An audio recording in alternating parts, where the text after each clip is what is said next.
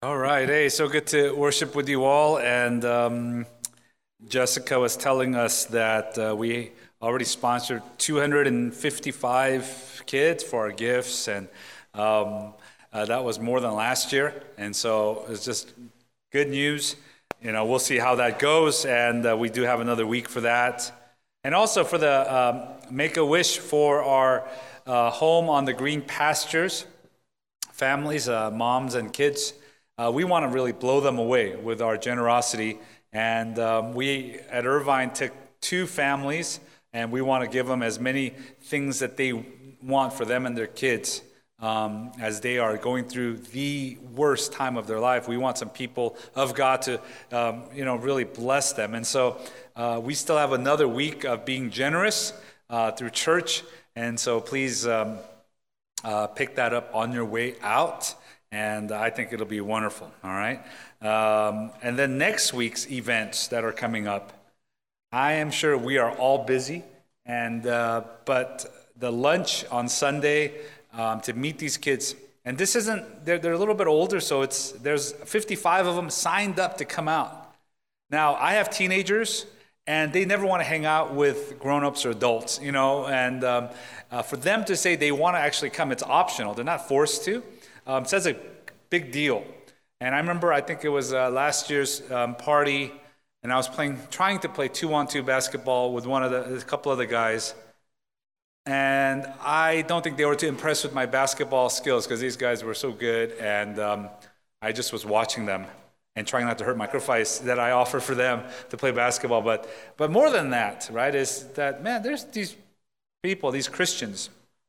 They just are interested in me and my school and my hobbies and what it's like. And so that's coming up next Sunday, just right up the street in Tustin Ranch. And so we would love to have a good presence there as they are excited and ready to come. And we want to throw them a wonderful Christmas party as well. All right. Today I want to talk to you about entering into God's presence. And in any significant relationship, meal, shaking their hand in person. Even though we have technology to do, FaceTime and emails and all that, there's nothing like sitting there with a person. And so people fly all over every week to go and meet their clients and their business partners and so on.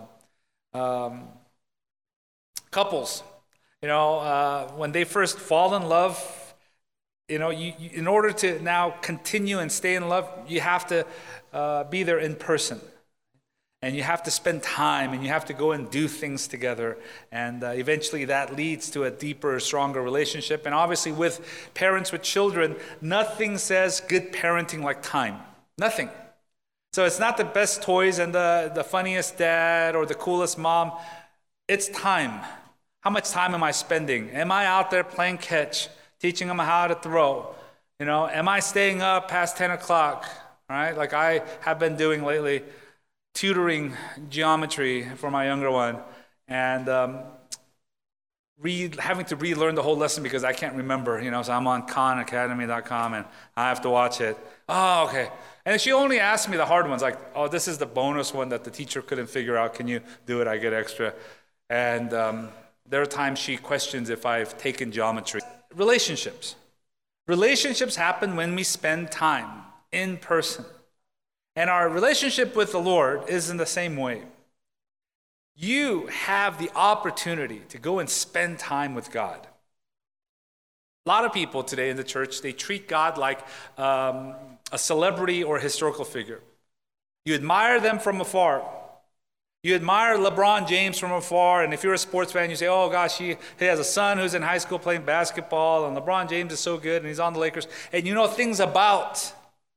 Or you treat God sometimes like a historical figure. You say, oh gosh, Abraham Lincoln was a great man, and these are the facts I read and the reports that I've done, and I know things about him, and there's a day we set aside to remember him, his birthday and so on, and we remember him and we respect. But there isn't this interaction. And God is more than just a celebrity who is now giving us status updates and we get to learn a little bit about them. Or a historical figure that we could respect on some of the deeds that was done in the past. But God is someone who, in our closest of relationships, says, I want to be together. And I want you to hear from me. And I want this to impact your life. And so I want to encourage us to think about that here today. You know, the Christians in the 16th century used to use this term, this Latin phrase called coram Deo, C-O-R-A-M-D-E-O, coram Deo. It means before the face of God. Before the face of God. And what they meant by that was that they wanted to live their lives every day before the face of God, in the presence of God. And so they weren't trying to separate the secular and the sacred. And sometimes we do that. You know, Sunday is set aside for church, but work is just work, and play is just play. Saturday is just Saturday, but Sunday is a little different. But what they wanted to do was live life every day in the presence of God. You have this kind of access to God. And so that was something that they lived by. You know, R.C. Sproul gives this illustration about this term, coram Deo. He says, this means that if a person fulfills his or her vocation as a steelmaker, attorney, or homemaker, coram Deo, then that person is acting every bit as religiously as a soul-winning evangelist who fulfills his vocation. It means that David was as religious when he obeyed God's call to be a shepherd as when he was anointed to be the king. It means that Jesus was every bit as religious when he worked in his father's carpenter shop as he was in the Garden of Gethsemane. So the idea is that God's presence is with us all the time. And I'm not here to guilt you on technique and guilt you with the frequency of this or whatnot, but I'm saying this is where our power comes from. This is our relationship with God. This is our connection. You know, a lot of times I go back to Psalm 23 and I go hash through that again and again and again. And one of the things that Psalm 23 tells us is that God is with us, right? And that's why it is the most popular of Psalms. God is with us. He's my shepherd. So in green pastures and still waters, during the good times, he's guided me there. When I walk through the valley of the shadow of death, I fear no evil, you are with me. So when I'm going through the valley, it's okay, God is still there. Even in the presence of my enemies, he prepares a table. He's there sitting with me. He's fellowshipping with me. And God is personified here. These words are personified as God here. Goodness and mercy shall follow me all the days of my life. And I will dwell in the house of the Lord forever. It's a continual reminder it's going to be okay. God is still with me. And I might be in the valley, but God is still with me. I might have plenty and some good fortune, and I got a raise, I got a bonus, I got a promotion, and I got a new house, and it's green pastures and still waters, and it's plenty. God is still there. God provided. And I might be having to deal with politics and people who are against me, and I say, how do I deal with that? It's okay. God is still sitting there. He is eating there with me. Doesn't that change everything? I mean, can't you literally feel the burden just kind of, God's with me. You know, the writer of Hebrews, and a lot of commentators talk about this, but the main problem that the writer of Hebrews addresses is how do we approach God? How do sinful people approach now a perfect God? And that's why he hashes through all of the religious systems and the priests and the great high priests. And we went through all of that, you know, the Holy of Holies and all the things inside and what day and what time of the year they would approach it. All of those things couldn't allow us to approach God. And this problem that the readers of Hebrews and the Christians or the people had, we sometimes take it for granted. We don't realize, boy, how big it is that I can approach God. How important it is that I could be with God. I could walk with God. It says here, Hebrews 10:22 is the verse we're going to focus on today. Let us draw near with a true heart in full assurance of faith, with our hearts sprinkled clean from an evil conscience, and our bodies washed with pure water. Let us draw near. And so chapter 10, verse 22 is this kind of culmination of everything. It's the climax of the book of Hebrews. All of these things God has done. All of the things that's been going on in the Old Testament, all the ways that the priests used to do these things, all of these things now meets here, and it goes to the end of chapter 10. It says, this is now how you ought to live. This is the good news. This is what it looks like in real life. You can now draw near to God. You can go to God. Hebrews, throughout the book of Hebrews, chapter 4:16 uses that phrase about drawing near. Chapter 7:25, drawing near. Chapter 11:6, with faith you could draw near, right? Chapter 10, verse 1, it says the old ways you couldn't draw near, right? It's interesting in chapter 10, verse 1, right? The old ways, it can never, and it says, make perfect those who draw near. The law didn't allow us to draw near. What made us draw near? Right? And that's what we're going to see today. What is it that allows us to draw near, and how should we approach God? Right? How can we draw near to God? In this statement, and just from verse 19 through 22, right? 22 is our big statement, draw near to God. The previous few verses has this phrase, the since statement. Since this and since that, or because of this and because of that, now you can draw near. So what allows us? And the first since statement is we see in verse 19, therefore, brothers, since we have confidence to enter the holy place by the blood of Jesus. We can approach God not because we have been good enough. Our confidence comes from somewhere else, he's saying. And so it's not because you are religious, boy, you are so faithful that you have been so good. No, he says it comes from somewhere else. Our confidence comes from something else. And it's not in our works. You know, I think one of the things that we as Crossway, we want to do so much on every Sunday that you come to church, and it is tempting to get very practical and to walk away like it's a TED Talk and say, boy, 3 ways to develop friendships, 4 ways to manage your time, 5 ways to deal with stress. And so, the Bible is practical in a lot of ways. But the main thing we want you to walk away from is not to hear what I've done or what I could do, but to hear and sing and have your minds filled on Sundays with what God has done. This is what God has done for me. This is what Christ did on the cross for me. And I think we cannot hear that truth enough because it impacts now how we live. And so it's not so much techniques on how to live as a Christian, but it's to come together and say, wow, this is who God is and what he's done for me. And this is how it impacts me.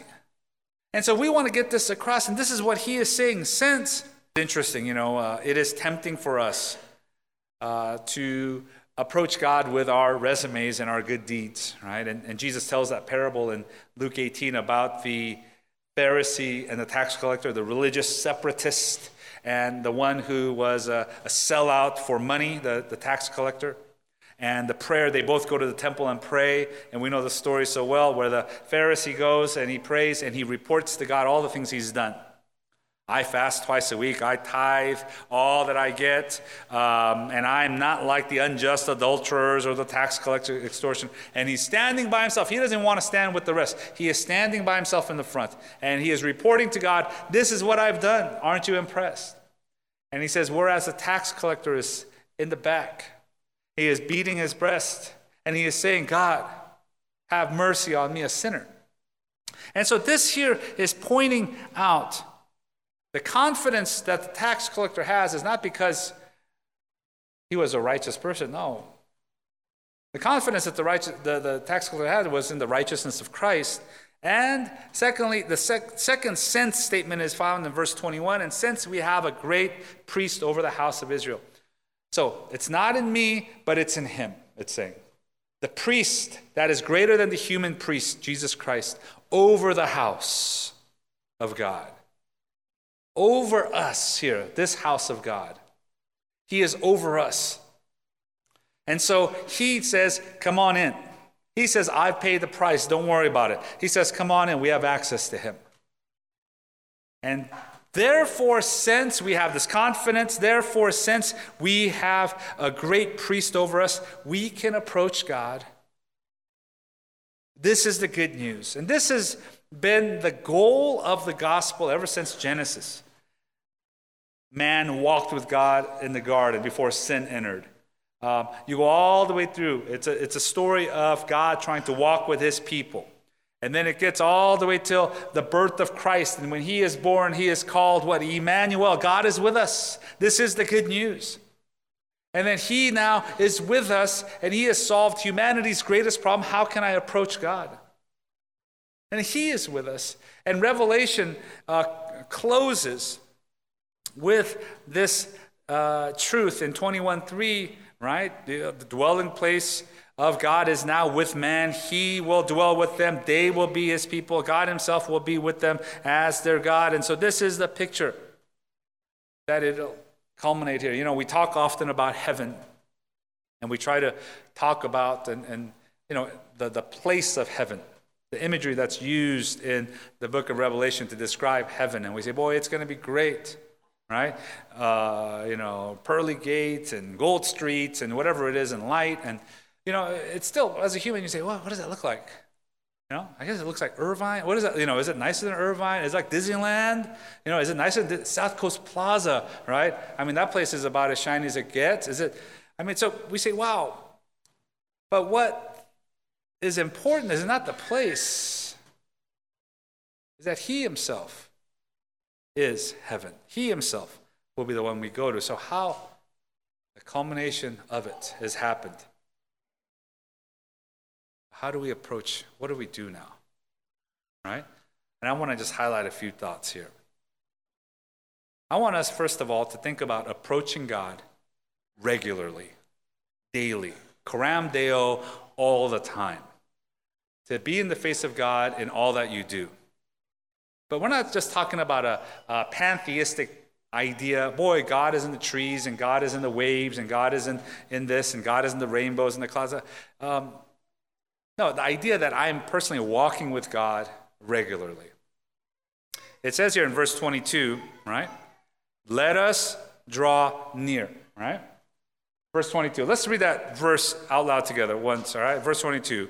Let us draw near with a true heart in full assurance of faith, with our hearts sprinkled clean with an evil conscience, and our bodies washed with pure water. So he says here, let us draw near. That command there is in the original language is called the present tense, right? It's very technical, but it's the idea, it's you could say, let us continually, let us regularly. It's not something you do every day, once in a while, you do it all the time, right? So let us draw near. It's not something that's done once and that's it. It's this idea of approaching God all the time. I go to God all the time. You think about this and you say, oh, I'm so busy. If I could just break it down, even daily, somehow to spend some time. Every person that is important in your life, you spend time with. How foolish is it to ignore your spouse because you're distracted by other things? And sometimes we get caught doing the trivial things so much that we forget who is important. And even career and work and all of those things are important. But how foolish it is to neglect our children because I need to go out and earn some more. I need to go and check my emails when I get home. I need to do this. I need to do how. And so in our greatest of relationships, how difficult and how foolish would it be to be too busy for the God who loves us? You know, there's an article in the New York Times that was titled "The Busy Trap," and it kind of went viral, and a lot of people were quoting it. But it talks about the idea of busyness. Why are we so busy? And the article says this: busyness serves as a kind of existential reassurance, a hedge against emptiness. Obviously, your life cannot possibly be silly or trivial or meaningless if you are so busy, completely booked, in demand every hour of the day. He says, why are you so busy? And he says, we use busyness. We are using busyness to now guard against our own feelings of meaninglessness. And so it's okay not to be so busy. There's a term that a man named Dr. Richard Swenson, a Christian physician, termed this idea of having margin in your life. that we should have more margin in our life. So the idea of margin, he says, is this: the space between our load and our limits, right? Our load and our limits. So what that looks like is this: I got to get to lunch today. You have a lunch appointment at 12. From here, it's going to take you 25 minutes. You say, well, I'll leave at 11:35, 25 minutes. There's no margin there.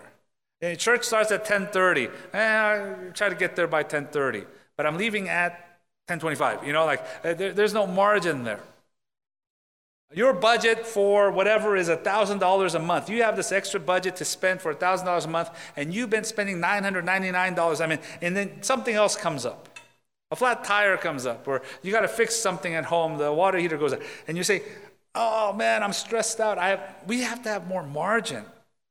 And so let me encourage you to not look at this so much, not care about the trivial things in life. Who cares where they ate last night, and who cares what they did yesterday? And just sit with God and to spend time with Him, to have some time of margin in your life. I could, quote unquote, waste some time with Him. And you think about the time you spend with your loved ones. There is no wasted time, really, is there? You don't have to have an agenda all the time. With your loved ones, you just spend time. Folding laundry, doing dishes, doing the little things. But as long as you're doing this together with your loved ones, it's not wasted time. To spend more time in this way.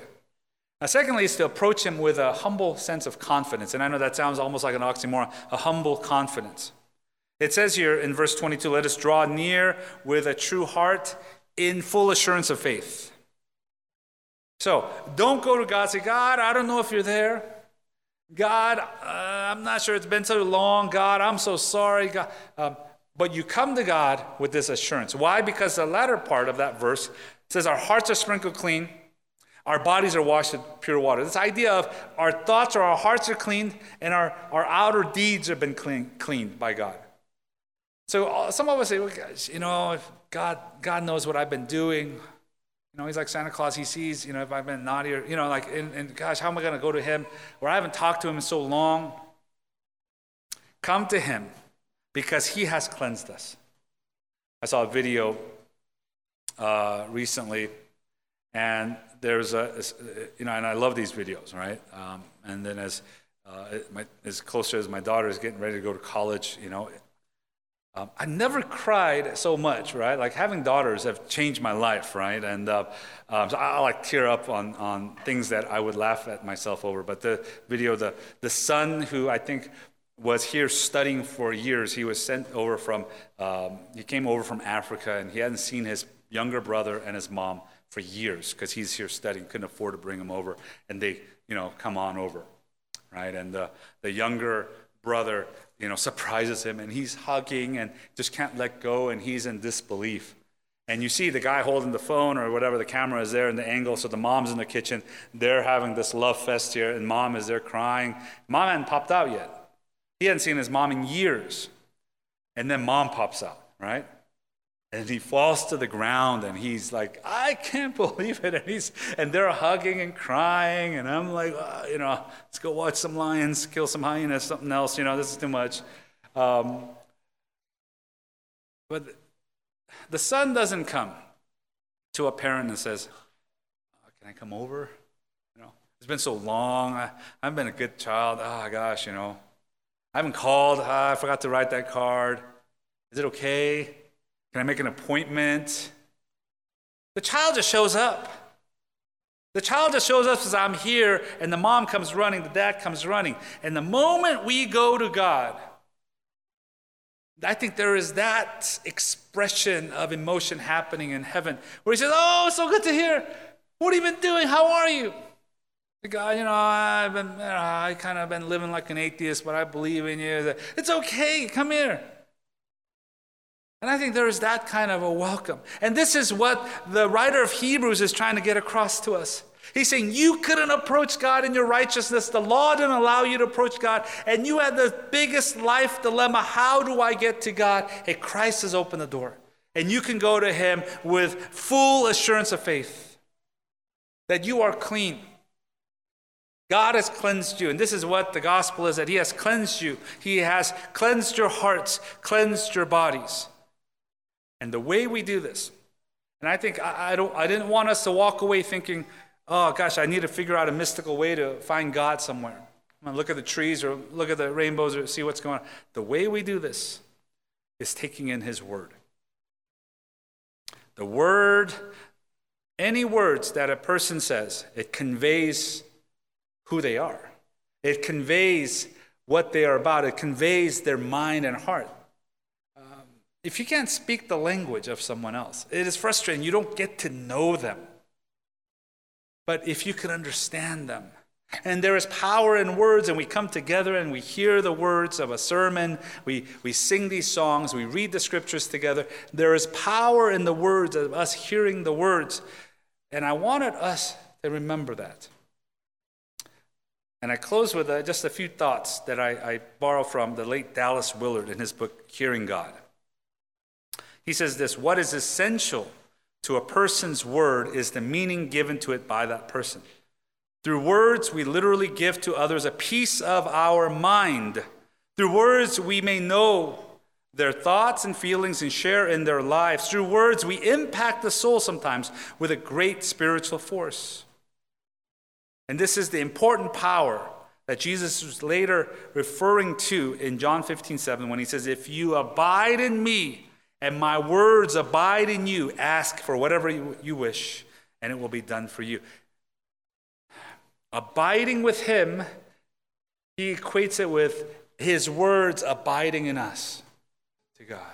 Before we give all of our problems and things to God, we listen to God. And he allows us to enter into his presence. This is a humbling thought. And I want to encourage you tonight, tomorrow morning, whenever it is, during lunch break, that you spend time with the one who loves you the most and is waiting to say, I can't wait to talk to you. Take the word with you and let it fill your souls. Let's pray.